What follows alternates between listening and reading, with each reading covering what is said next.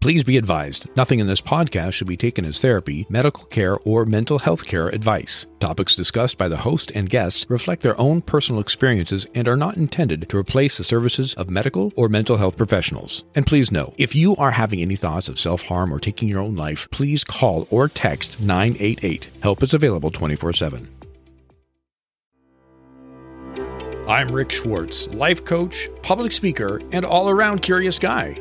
My curiosity, my life, and the lives of the many people I have worked with have taught me time and time again that there are challenges to overcome and successes to celebrate. You're listening to We All Have Something, a podcast about the human experience, a podcast about celebrating our authentic self. So let's get started. Hey, welcome to episode 16 of We All Have Something. We are plugging along here with season 2. If you're new to this podcast, you might want to go back and check out season 1 from last year or the previous 15 episodes of season 2 that we've done. Right now, we are in the mix of it all where we're dropping new episodes every Tuesday morning, kind of alternating between having guests and just me kind of talking your ear off a little bit. And this particular episode is going to start off with a little bit of story time for you. So sit back and enjoy. We're going to kind of go back into my past of animal behavior and animal behavior studies, which is, believe it or not, where most of my education is rooted. But just let me take you back to my college years for a moment. One of the many interesting courses I took in college was an animal behavior class where we also were tasked with training an animal to do a series of behaviors. More specifically, we had to go out and get ourselves a rat from the pet store and then build, if you will, our own, not really rat maze, but more think of it as an obstacle course.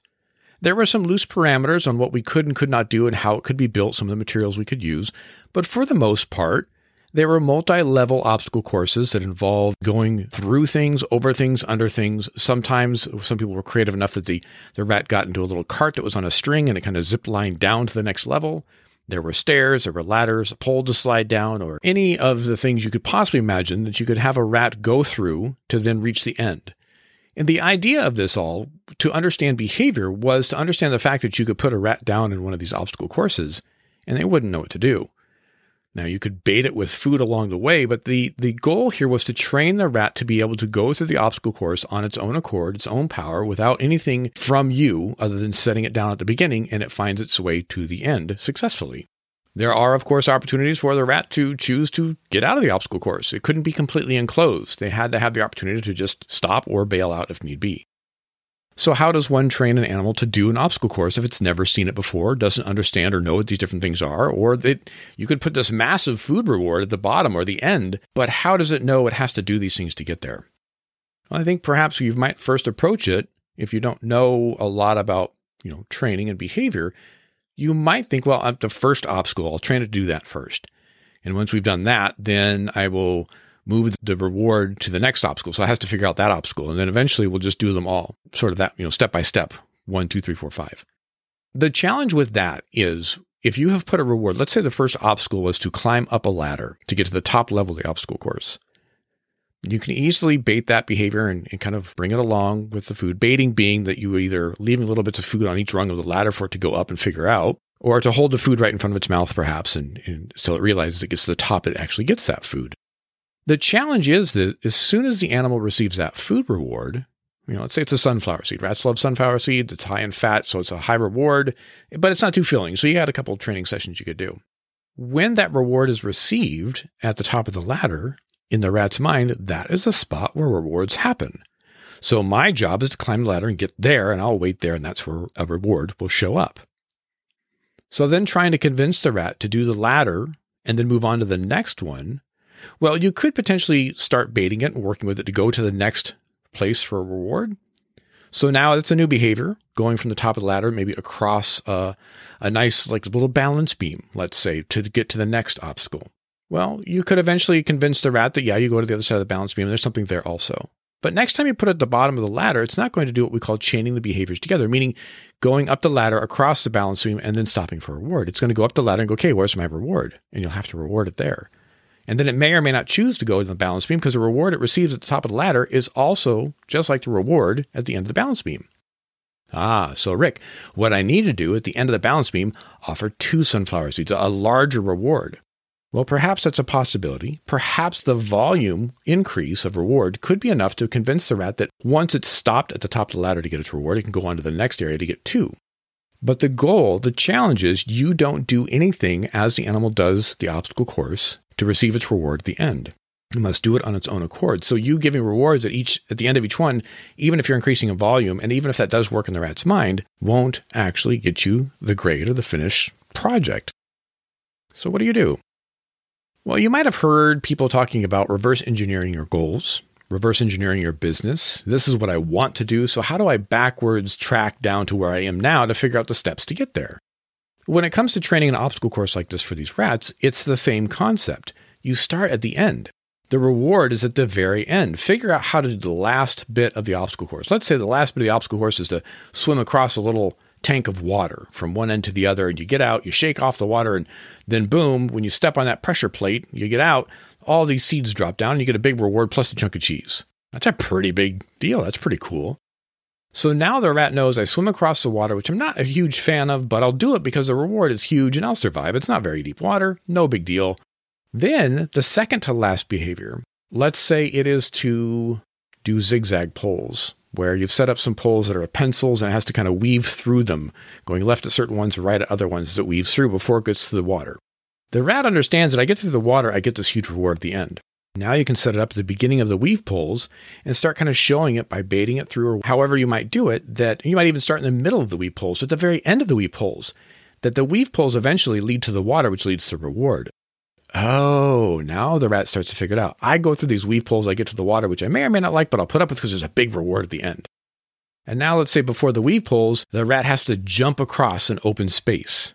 So, okay, weave poles, water, big reward.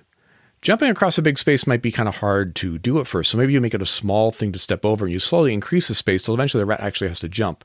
But it figures out when I jump, when I go across a small space or I'm jumping, I get to the weave poles, which leads to the water, which leads to the big reward. Aha! So now you can kind of see where I'm going with this. So we backtrack all the way to finally the last thing you train is the first behavior, and that's the ladder. Up the ladder, across the balance beam, a few other obstacles, make the jump, do the weave poles, through the water, big reward. Now, if you try to convince the rat after you've trained all of these different things that after the big reward, after you've gotten what you wanted there, you need to now move on and do 2 more things. We've decided to expand the obstacle course, so we're going to put 2 more things after you get out of the water. We're also going to move the reward further away. What do you think the rat's going to do? The odds are, even if you train the next 2 or 3 behaviors, the rat is going to get to that spot at the end of the water, and everything about location, about smell, about touch, the sensation of the water. I get out of the water, I shake off on the pressure plate, which drops open the canister of the big reward. This is where it happens. You could even take away the pressure plate. You could probably even open up where the rat can see it has to chew 2 more things, and there's a big pile of stuff waiting for you.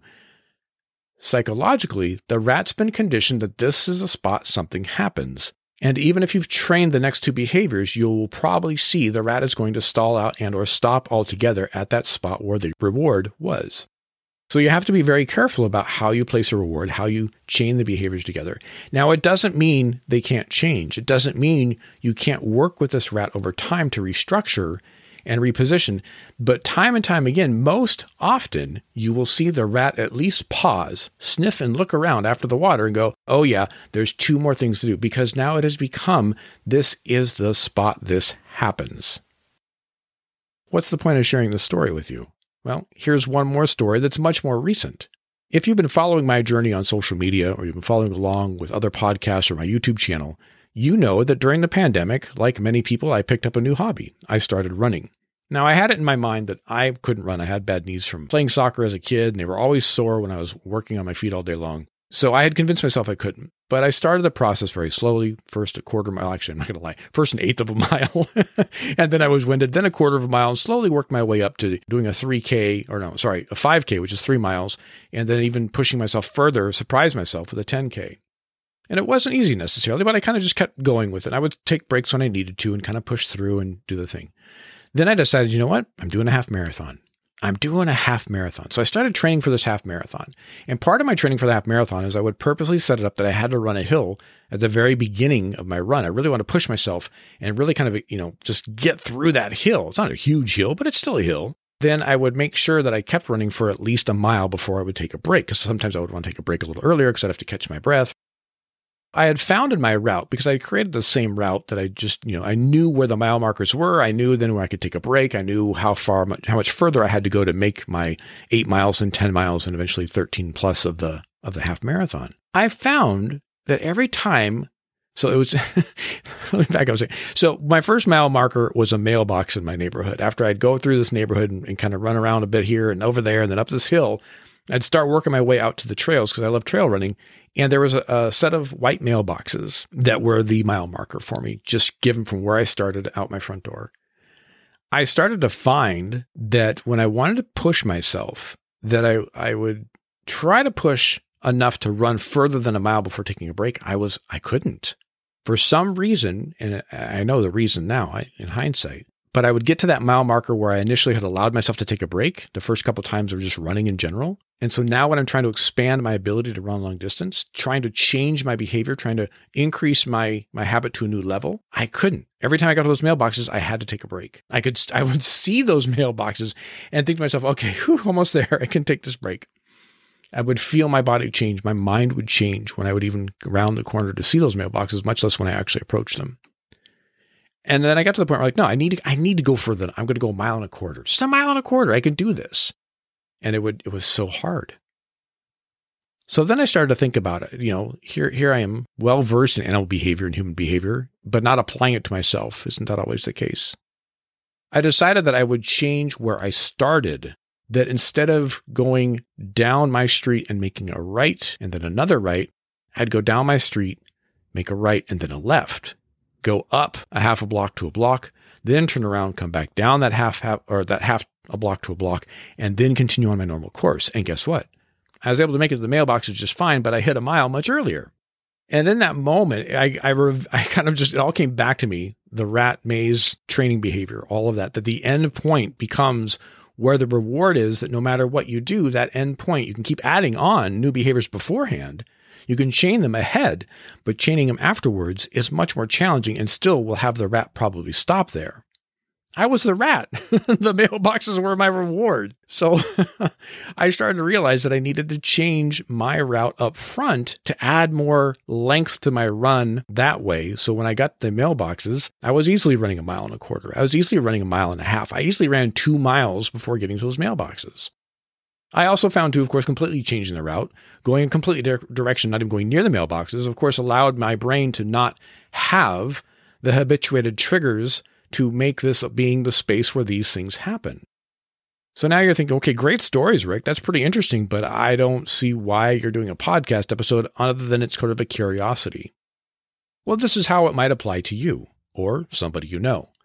One other aspect about animal behavior that we know is that location plays a big factor into behavior and stimulus response. Now, from a human aspect, my rewards are, well, let's say you come home from work and you like to have a drink, or you smoke, or anything else, or you have a bag of chips or a snack in the middle of the day. The odds are that it is a location that you have created now that stimulates that response. Is it possible that when you're on vacation, away from home, away from work, away from those locations and those triggers, that you don't need to have that bag of chips or that snack or that smoke or that beer or the wine or any of that at that certain time? What it boils down to, if you are ever in a point in your life where you're trying to make a change, you want to lose weight, you want to stop spending habits that aren't serving you, you want to start saving money, you want to have a better relationship with your family members or a friend, or there's certain things you want to do at work or ways you want to increase your ability to have a better career or maybe even change career paths altogether. Any of those or anything like those that you might have in your life, we often look at, okay, what are the steps I need to take? And that is a big part of it. Oh, goodness, don't get me wrong. Understanding the steps you need to take, where you are now, where you're going to be, how are you going to make those steps, those action steps towards that end goal? Those are all very important. The idea behind all this and why I'm sharing this with you is I want you to recognize that sometimes it's not just about reestablishing how we're going about doing things. Sometimes it's not about doing something new. It's about changing what we've done in the past. It's about understanding where and what we're doing in that space. Are there certain stimulus that you have not even looked at? In my case, the mailbox, that are telling your brain that this is a spot or time of day that this happens. Therefore, you must do this, or you can't do that. In my case, I couldn't get past the mailbox psychologically without just feeling overly exhausted, even though I could easily run 2 miles, I found when I go a different route. What is it that might be holding you back? Well, there's a lot of things. There's a lot of things that make it hard for us to achieve the things we've set out to do. And I want you to recognize that this is not the only thing. I want you to look at this and go, maybe this is a factor. I want you to open your eyes and realize that your location sometimes is where the habit resides and therefore creates the stimulus, sometimes referred to as triggers, for you to do a certain behavior that then offers up a certain reward. Again, when we use these terms, reward for the brain, the chemistry that happens. I'll use a drink as an example. If you drink alcohol to kind of take the edge off, you got the anxiety and the nerves from a high-pressure job. So you take a beer or a wine or something after work, maybe 2, and it feels good. You feel relaxed. You feel the edges off and you don't have to worry about things. And it's kind of like, it's temporary. It's a Band-Aid covering the situation. It's not actually doing anything for your body chemistry to make you feel better. It's fooling you into doing it. And now you start to realize that. So now you want to change that. How can I start getting alcohol out of my life, or at least that time of day? And instead of going from 2 drinks every day after work plus weekends, I can go to just having a drink on the weekend just for the fun of it, or I'm out with friends or out to dinner. But every time you get home, you have this overwhelming urge to do that. So what can you change in your behavior and your location, or change the routine and how you come home or when you come home, and therefore then start changing how your brain is perceiving what you do next? No, you just came home. You put your keys down here. You took your shoes off there. You pet the dog. You said hello to the kids, or whatever version of your life. What is that routine then that sets you up to know? And does it happen on the drive home? Or does your brain start to anticipate that big reward, like that rat? All I got to do is go swim through this water and there's going to be a giant reward there. All I got to do is drive home and there's that glass of wine. Do you need to take a different route home? Do you need to take 2 extra or 5 extra minutes for your drive home to take a different route to help mix up the stimulus?